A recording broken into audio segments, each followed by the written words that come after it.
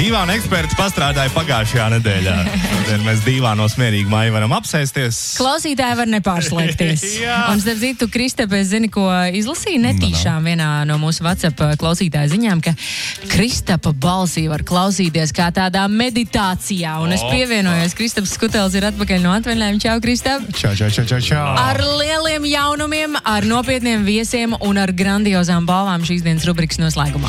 Jā, tātad es domāju, ka ķeramies klāt uzreiz mūsu šīs dienas stāstam. Šodien mēs parunāsim par kādu ļoti interesantu, unikālu viedtālruni no Sony. Uzreiz piezīmēšu, ka šī raidījuma noslēgumā mums būs arī balvā viens ļoti foršs Sony telefons, tāpēc klausies uzmanīgi šo visu raidījumu, un tad arī varēs atbildēt pareizi uz jautājumu un saņemt šo te balvu. Šoreiz studijā, lai man nav tikai viens tāds monologs patīkamais, kā jau minēju, tad studijā man ir arī viesis Vadims Afanasjevs, kas ir Sony viedtālruņu izplatītāja pārstāvis. Čau, Vadim! Čau! Jā, paldies par nopietniem viesiem. Jā, tātad nopietnie viesi, nopietnais telefons. Es runāju par pašu aktuālāko, šobrīd tehniski spēcīgāko Sony flagmani telefonu, Sony Xperia 1, 5. paudzes ierīce. Jā, ja mēs runājam par Sony, vispār, kopumā tā telefonu, dārgo telefonu, flagmani telefonu jomā, palielam nometnēs divās dalāmies. Jā, mums ir iPhone-isti, mums ir Samsungisti. Tā ir tā Latvijas realitāte. Protams, ka ir citi ražotāji arī, bet nospiedošais vairākums ir tieši šie divi zīmoli. Bet vēl esmu pamanījis, un arī manā komandā kursorā ir viens izteikts arī Sony zīmola fans. Kurš tad? Jurģis. Tas, kurš ir apskatu gatavoja par šo telefonu arī pēdējo. Kas ir Sony tāds, ka cilvēki grib izvēlēties? Dizains, tehnika? Kā tu vari to pats apzīmēt? Tas ir tāds nopietns jautājums. Es domāju, tur ir jauktais modelis. Daži izvēlas dēļ izskata, jā, tiesā. Daži, protams, cilvēkiem, kuriem ir pāri 40, akurāti pateikšu tā, jā. Viņiem nevajag izskaidrot, kas ir Sony, pieņemsim, jā. Jaunai paudze ir nedaudz savādāk, jaunākai paudze. Bet, manuprāt, tur ir tiešām tāds mīgs no kvalitātes izskata, ļoti interesantam tehnoloģijām iekšā. Un viss kopā tas veido tādu priekšstātu, sajūtu, ka tev ir roka kaut kas, tāds, kā, zini, ka jau ar nopietnam auto brauc cilvēks, viņam tāds izskats, ka, jūs redzat, kā es sēžu jautri, ar Sony tālruni būtu tas pats, man liekas. Jā, un arī tīri vizuāli, un arī pa gabalu uzreiz tas telefons ir pamanāmāks, vispār vairāk arī Sony tie viedtālruņi, jo viņi ir šaurāki un garāki. Es runāju tagad par to malu attiecību. Jā, standartā, ir 16:9. Tā attiecība, kas ir gan televizoriem, gan arī telefoniem, displejiem, tātad, kad garuma displeja pret platumu. Savukārt Sony telefoniem ir 21 pret 9. Un tā ir malu attiecība, kas nāk no nopietnā lielā kino. Un Sony... tas ir Hollywoodu standārts, kuru viņi vienmēr uzsver, tā kā pēc šī standārta ir filmēti jau kopš diezgan seniem laikiem visu Hollywoodas saturs. Jā. Visas filmas. Jā. Un ja mēs paraugāmies uz Sony zīmolu kā tādu, taču mēs zinām, ka viņi rada paši saturu, viņiem ir divīzija Alfa un zīmols, kas rada tās fotokameras, videokameras, Sony ražo, televizorus ražo. Tā ir milzīga korporācija, kur viedtālruņos principā saplūst vislabākais, ko visas šīs nodaļas spēja izdarīt, un tāpēc arī nāk šī te unikālais dizains, un Sony telefons tiešām ir pamanāms tieši šīs tava garenā formfaktora dēļ. Un praktiskais labums ir tāds, ka to telefonu ir gluži vienkārši vieglāk noturēt rokā. Reāli paņemam rokā, iedodam mājai. Viņš labi iegūst, jā, arī manā nepārāk liela izmēra rokā. Jo tas nav mazs telefons, bet rokā viņš ir ērts turams, jo viņš ir tās šaurāks. Jā, manai meitai 9 gadi, viņam vienkārši ar vienu roku var visu izdarīt. Un, protams, arī tur stikli priekšā, stikli aizmugurē, ja mēs runājam par to Xperia 1 Gorilla Glass, tad izturīgie, ir arī ūdens un mitruma izturība. Ne tā kā citiem zināmiem zīmoliem. Jā, starp citu. Un tas, ka šajā jaunajā modelī viņiem arī tāds tekstūriņa aizmugurē, lai viņš vieglāk noturams rokā ir, kā tie stikli nevienmēr ir tādi, varbūt noturami. Mēs šeit sēžam tagad un aprunājam citus zīmolus, tā kā nesmūki sanāk. Jā.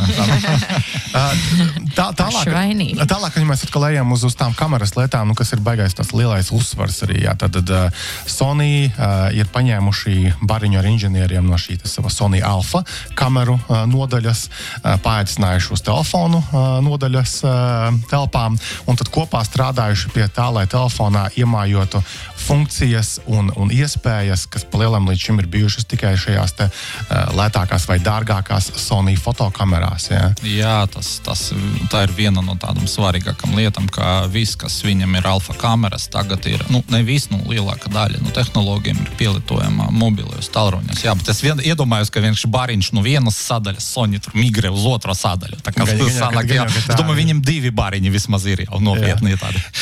Tādiem piemēriem, teiksim, Sony fotokameras ir ļoti labi zināmas ar savu super ātro un precīzo autofokusu. Jā. Un kāda no tā jēga būtu telefonā? Pavisam vienkārši.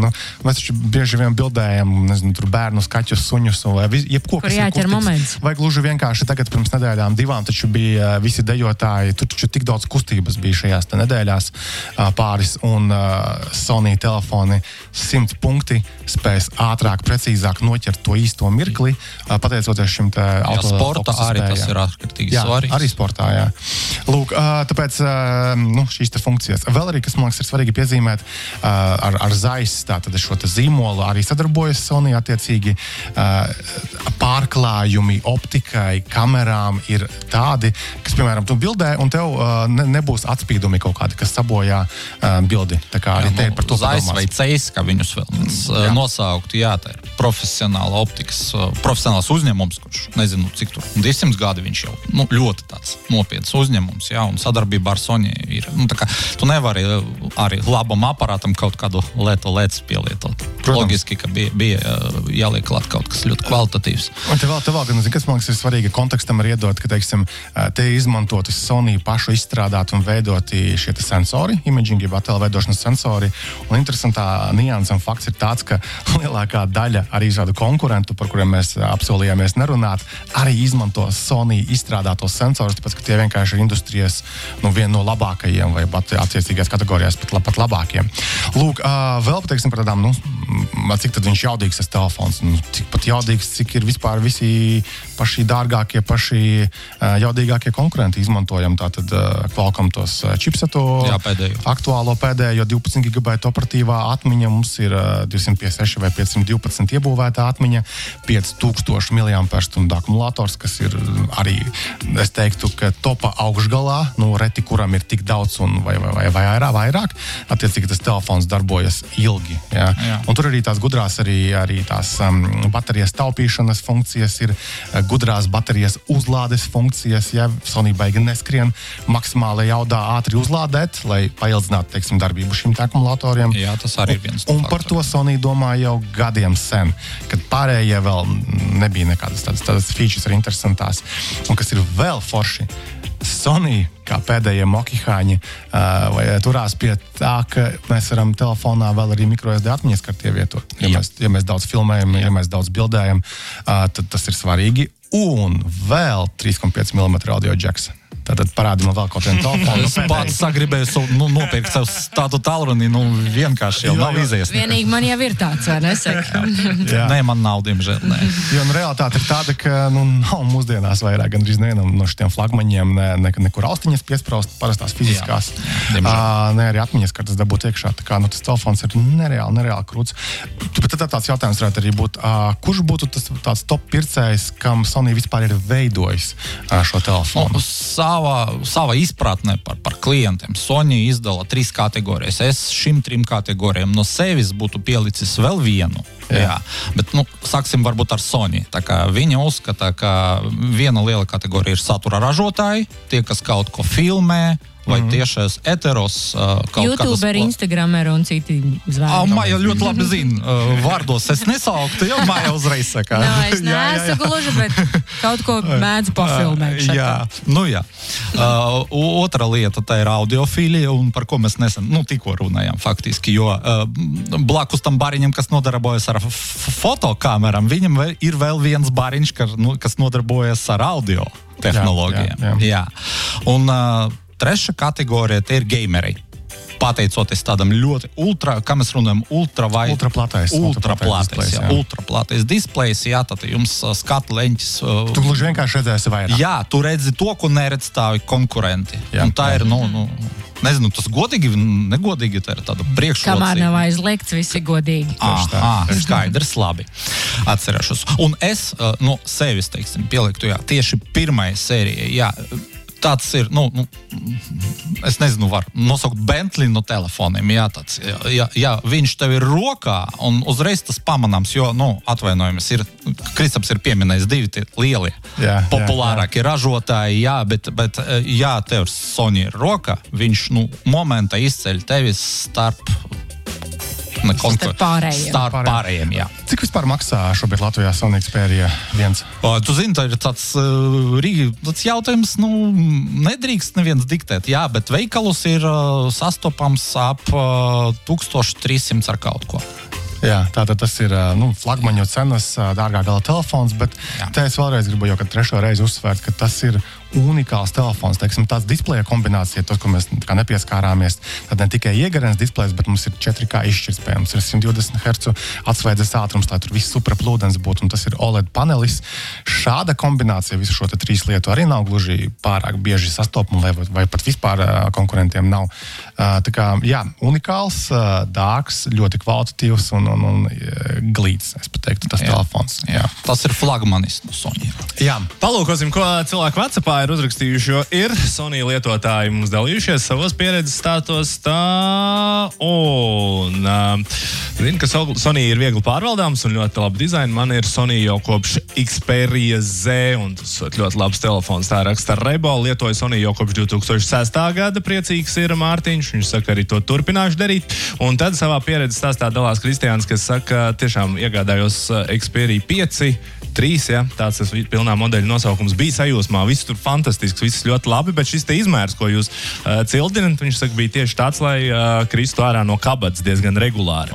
Un nopērkot telefonu nebija viegli pieejami nedz telefona aizsargvāciņa, nedz ekrāna aizsardzības plēvītes uzliks. Viņš saka, to, protams, var pasūtīt internetā, un to es arī izdarīju, bet kamēr man nāca, tikmēr jau 3 reizes bija nokritis zemē, un tā iemesla dēļ viņš esot pārgājis uz citu telefonu. Un viņš varbūt ir kaut kāds risinājums piedāvājums. Ir risinājums viens no, es nezinu, drīkst saukt vārdu, nedrīkst saukt. Viens no vietējiem mazumtirgotājiem, jā, Evelātus, visos lielākajos veikalos, viņam tādi printeri. Printeri, jā, viņi printē aizsargplēvis. Jau zina. Viņa var izstāstīt manu vietu, jā. 2 tipa aizsargplēvis, tiesa nav lētākas, bet es jums varu parādīt. Maniem tālrunim ir tāda plēvīte. Tātad, man bērniem ir ar Sony telefonu. Vidējais plēvītis vai stiklā dzīvības ilgums bija 2 nedēļas. Jūs saprotat, bērni, jā? Paskrien, stikliņa nav. Tātad ar to plēvīti man bērns nostaigāja 7 mēnešus. Ja mēs pārīcināsim naudu, tur ir sanākt milzīga ekonomija. Jā. Tad Evelātusā var dabūt arī šādam te formfaktoram šos te plēvītes. Viņi izgriež vienkārši pēc telefona modeļa, tieši un arī uzlime. Kas ir svarīgi, bez burbuļiem. Tas ir svarīgi, jā. To izdara kāds cits. Man ir 40 raks Denis. Un pagājušo nedēļu nopirkt tieši to telefonu, par ko jūs runājat. Apsveikumu Denisam. Tā ir pazīme. Tā ir pazīme. Tas ir tas status, ko mēs te pieminam. Ok, labi, tagad es domāju, varam ķerties klātai konkursa daļai. Tātad konkursā balvā mums ir Xperia 10. Tātad aktuālais vidējās klases Sony viedtālrunis, kuram ir arī diezgan daudz interesantu tehnoloģiju, kuras varā būs apskats pavisam drīz, jo mēs tās ierīces šodien arī dabūjām. Pašreklāma. Jā, es pareizi saprotu, mēs telefonu dāvinam. Mēs dāvinam telefonu. Iedomājies. Tu iedomājies. Mums brīdi jāiziet ārā, man ir viens telefons zvans jāveic. Jā, tad telefonu dāvinam. Zvanām, un tad es uzdošu jautājumu. 6744774, labrīt. Labrīt. Labrīt. Vai ir bijusi pieredze ar Sony telefoniem pirms tam klausītājiem? Ir bijis, bet tas jau bija Sony Ericsson. Tajos sanās laikos. Ok, labi, tad ķeramies klāt. Jautājums ir tāds. Cik miliamperstundu akumulators ir iebūvēts Sony Xperia 1 viedtālrunī? 5000. 5000. Tā ir pareizā atbilde. Un kas ir atbildes autors? Matīs, met to savu veco telefonu pa logu ārā. Tu tikko dabūji jaunu, bet pirms tu to dari, paliec vēl nedaudz brīdi pie. Paldies. Lai es varu paņemt. Wow. Un tas ir tas, kad cilvēks uzmanīgi klausās. Tas bija tiešām ātri, jā. Bet tu sadzirdēji no stāsta diskusijas ietvaros? Es sadzirdēju, jā. Tieši tā. Brīnišķīga. Nav svešas, bet tam visam izsakot jau nav tik vienkārši līdzi. Fantastiski. Labi, paliec pie telefona. Es izstāstīšu, kā tad tu tiks pie tā jaunās dāvanas. Es esmu nedaudz pārsteigts, šokēts par to, cik tikai vec un nemet pa logu lūdzu. Vēl nē, bet tūlīt tu to varēsi darīt. Un, Kristap, mēs tev sakam šodien paldies, jā? Paldies Vadimam. Paldies Vadimam arī un Kristap. Paldies, prieks bija piedalīties. Līdz nākamajai. Tā.